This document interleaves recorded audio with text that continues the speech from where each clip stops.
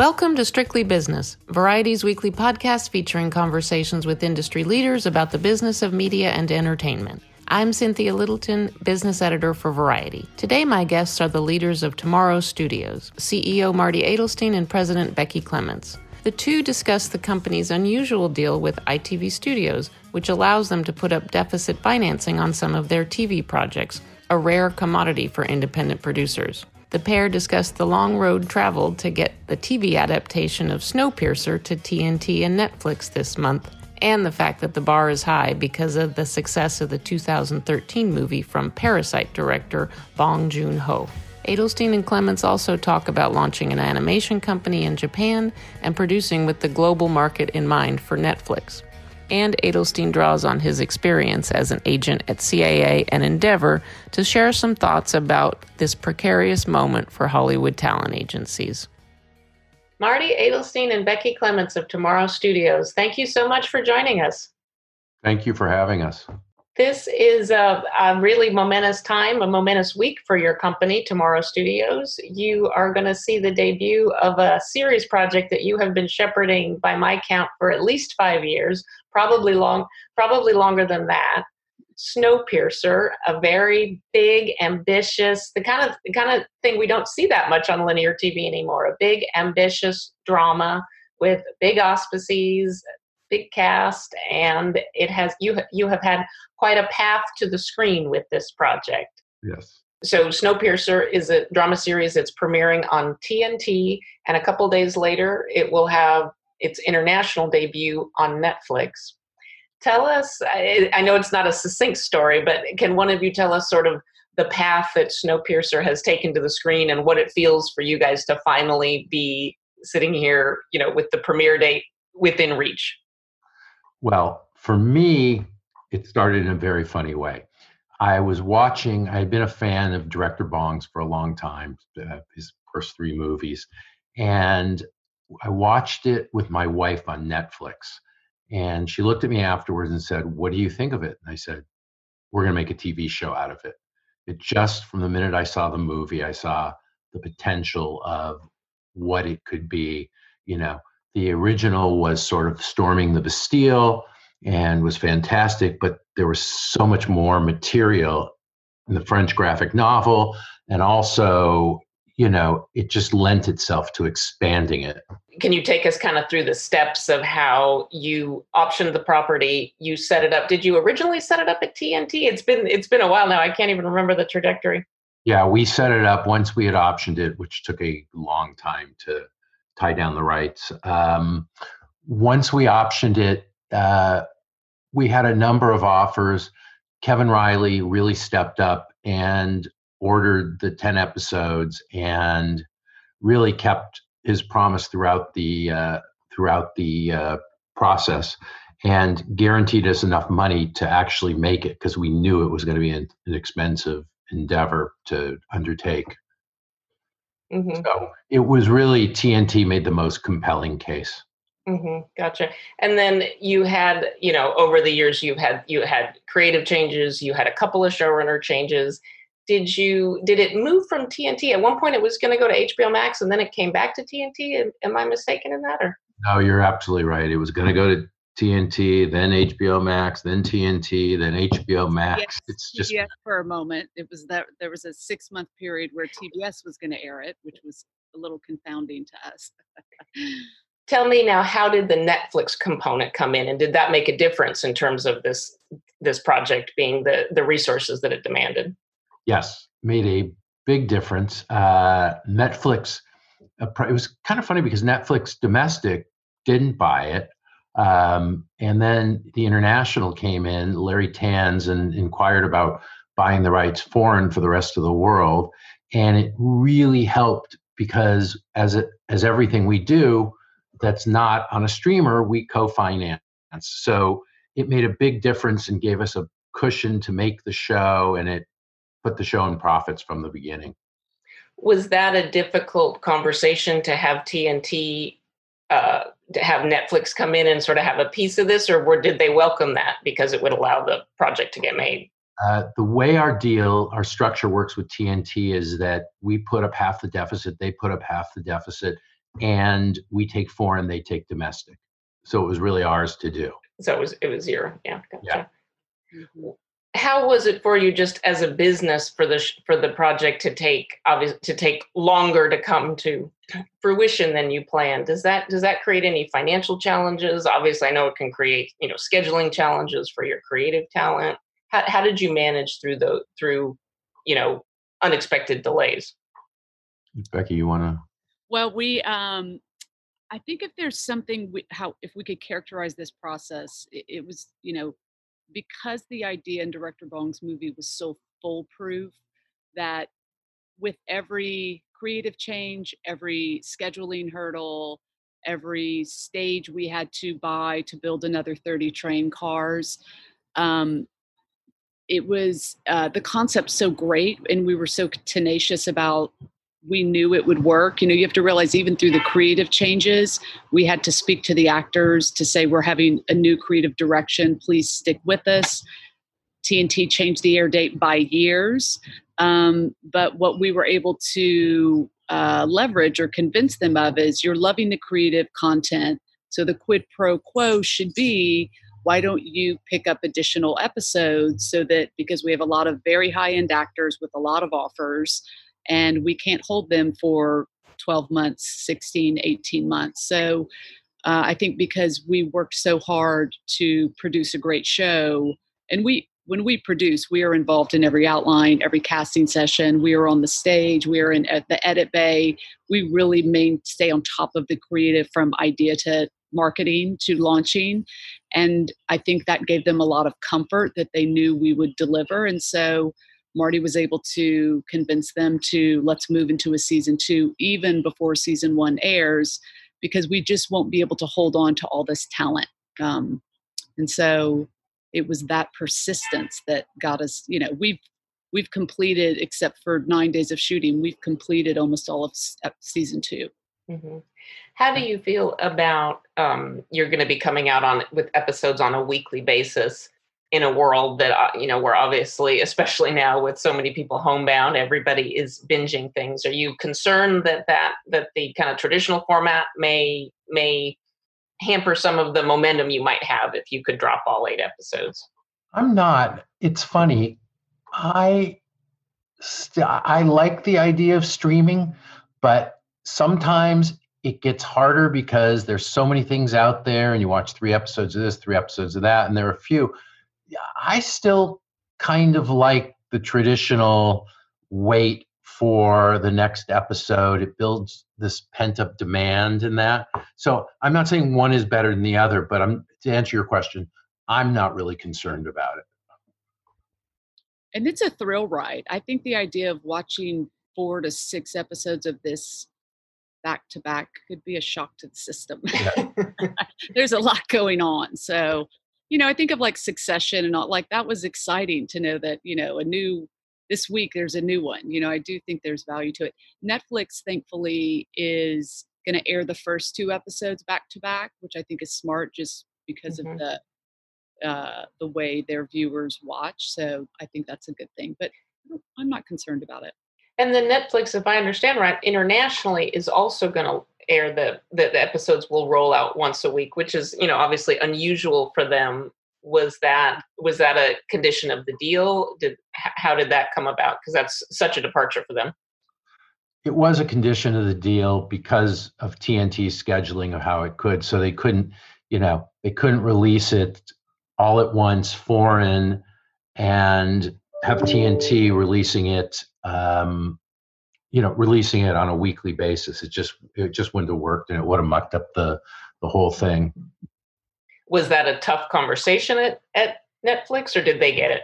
They got it. They were so excited about getting it. They would call every week, when are we going to get it? When are we going to get it? When are we going to get it? You, after your long trial to get it to the screen, you must have, the universe did smile on you with a director, Bong Joon-ho, becoming absolutely red hot with Parasite, and it's literally historic march, through the past award season. You must have smiled at some point. Well, yes. First of all, I was very happy for him, and I thought it was well deserved. But it's a double-edged sword in a way, because Now that he is the auteur that we always knew he was, we have a very high bar to meet. So it's both good and added pressure. Has he had any involvement in the series? Not really. He's seen it. He was on set a couple times. I think he wanted to observe, but not get directly involved. He had already done it. He'd done his version of it. Mm-hmm. He said when he came to the set, because he was their train on the movie was built on gimbals, that he said even coming on the set brought back the motion sickness that he remembered from shooting the original. He had a little bit of like, I don't know that I can, get on another moving train again. Guy. I tell you, I think some of these apocalyptic productions really leave people with some PTSD. Yes. Let's switch to a very different subject. I don't have to tell you it's rare for producers, independent producers these days, to walk into a situation, especially a project of the scope of Snowpiercer, and to be walking in with any kind of deficit financing, let alone half of it. Tell me about, let's step back a little bit now and just tell me about the structure of your company. You have a partnership with ITV Studios, ITV, obviously one of the big UK broadcasters, but tell me how it is that you're in this, very unusual position. Oh my God, what a journey it was. To be perfectly honest, we were at Fox and we loved the people at Fox. And we did Prison Break and Tim Allen and that, but I wasn't very good after representing so many people and being used to dictate the terms, to being told what we could do and not do. There's no way the studio would have let us fly to Japan 4 times a year for the animes and things like that we're doing. But so I said to Becky, I'm going to go out and raise money or I may be done because I can't take this process. So I basically traveled the world and met every Chinese billionaire. I met hedge fund guys who basically laughed me out of the room. And it was just serendipity that I was in Europe on vacation with my wife, and I had a company I represented called Hat Trick in the UK, a very prolific company. Sure. It was run by a husband and wife team, Jimmy Mulville and Denise O'Donoghue. And I called Denise, they had gotten divorced. She was running ITV in-house. And I said, Denise, I'm in Europe. I'd like to come through the UK. Who should I meet? This is my idea. I want a partnership with a company that will let me basically do what I want with very little financial constraints, but some financial constraints to, make sure we don't take on a ridiculous deficit that we can't recoup. And I want somebody with a distribution system so that I know that I have a worldwide distribution system. So she said, well, why don't you come in and see us? We've been really successful in reality television in the US, and it's been very hard to crack.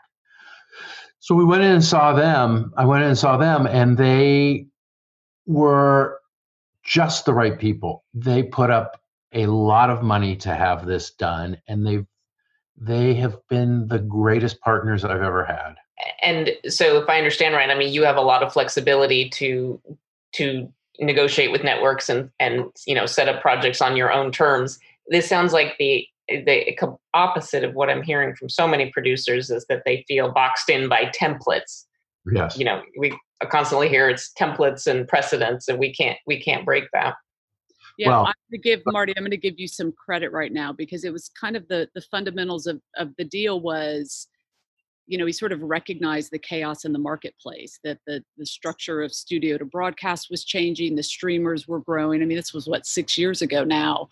And a lot of what he said to ITV is you have to give us agility in the deal making, because the revenue streams are completely collapsing and changing. And so he was very forthright with them that was a key component of the company structure.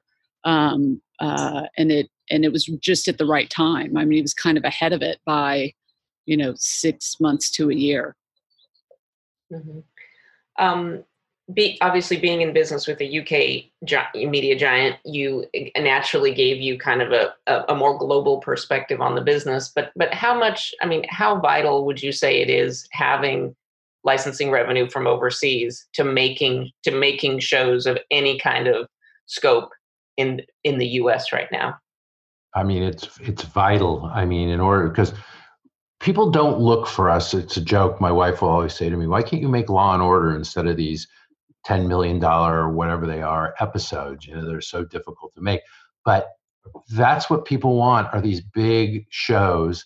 And you know, they're not going to buy Law and Order for us. There's people who do that.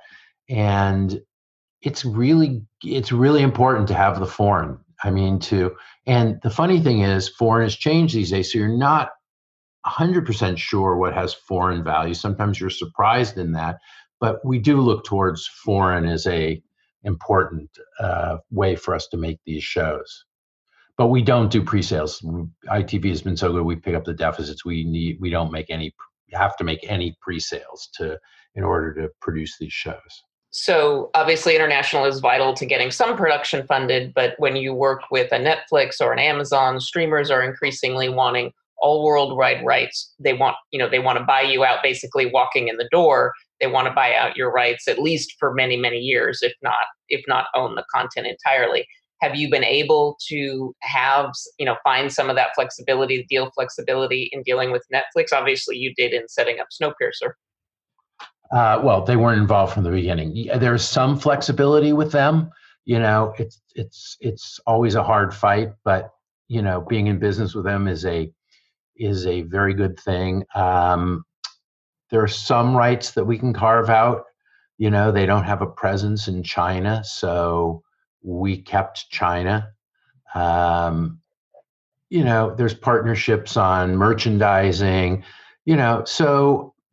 And it's an interesting thing with Netflix, is that what you really do is, you know, since home runs are very rare these days, if you can get a big enough premium, and because they like what they do, they tend to treat us very well.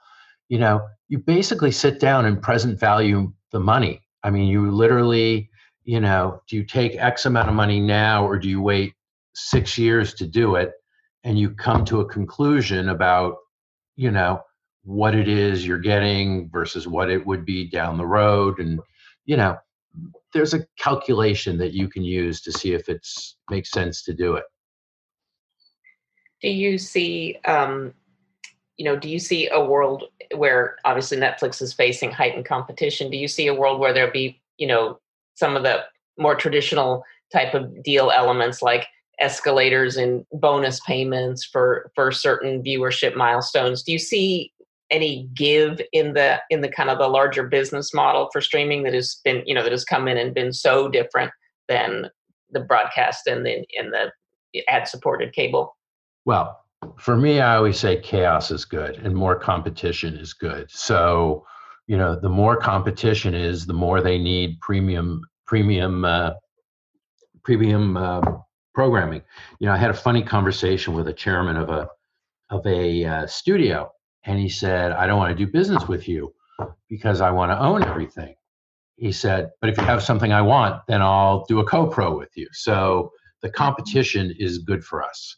I think I think the WGA negotiation will be important in that area. But yeah, I think for premium quality things that they want, there will be, you know, some sort of an adjustment, but remains to be seen. Mm-hmm. I mean, you mentioned obviously that the kind of the nature of back end is very much changing. Do you think that the industry is going to move to more of that upfront, that kind of cost plus with premiums built in model, or do you think that we will have the kind of still have the mix that we have kind of right now? I think the industry is going to fight it. I think it remains to be seen how it comes out. I think, you know, obviously the major studios and networks obviously want to pay as little as possible and want to grab as many, you know, rights for as little as possible. But it's, you know, it's all about competition and leverage. and finding the right IP that's undeniable. I mean, that's where we have to differentiate ourselves. So we bring that thing into the chairman who says, okay, yeah, this one I will break my business model because we have to have it. Let me ask you about ITV. In the time that you have partnered with them, they've had some regime change. Do you feel like they are, have you extended your deal with them? Are they still as committed to the content business as they were under the previous regime? More. Carolyn, the CEO, McCall, has been incredibly supportive. When we went to them to start this animation company, they didn't necessarily get it, and I explained it to them, and they looked at me and said, "Here's the money. Go. It's a good idea." No, they're truly. It's actually, having been in this business that long, it's a strange experience. I'm waiting for the other shoe to drop, and it doesn't drop. They are truly the most supportive, creative, most supportive partners I've ever had in my life. They're amazing. They're communicative. They're transparent. They're encouraging, gracious, intelligent. It's really quite pleasant. And we both just extended our deals for 5 years more. Yeah. Mm-hmm. Mm-hmm. And you must get quite a reception walking into a broadcast network these days if you have a project, and to say that you can actually, reasonably can actually come into them with some of the money. That's got to be a very different conversation than most every other producer coming in with a different kind of pitch. Yeah, I mean, it really does help us there because of the state of the networks and the financing, and so it is a real leg up in that regard. The problem is, and the networks are really tightening their belts. I mean, I was shocked when they passed on the David Kelly series for financial reasons. So the networks are a little different because they're cutting back on what they spend. So yes, it's been a good experience for us because of bringing in the financing. Mm-hmm. Yeah, we would never bring them these projects that we've set up at Netflix because we just know they can't manage that economically. It sounds like, because IP is so important to you, it sounds like the scouting process must be, just finding those properties must be a very big, must be a big component of your day. It's funny and sad because I've spent, and Becky spent, the last 3 or 4 years on airplanes. I mean, if we find there's a piece of IP we wanted that was in Copenhagen with DR, we just got on a plane and flew there. It's always better, and this comes from my agent days, to be in person, in front of the person, because you make that connection. Now we're not able to necessarily do that, although Zoom isn't the worst thing in the world. But it's really about being there and having the relationship. Japan really taught us there. You really, have to be in front of them to get the IP. So it's been affected a little bit, but we literally, if it's a good piece of IP, we'll get on a plane and go anywhere. Mm-hmm. Wow. Marty, as you mentioned, obviously you came up in the business as an agent.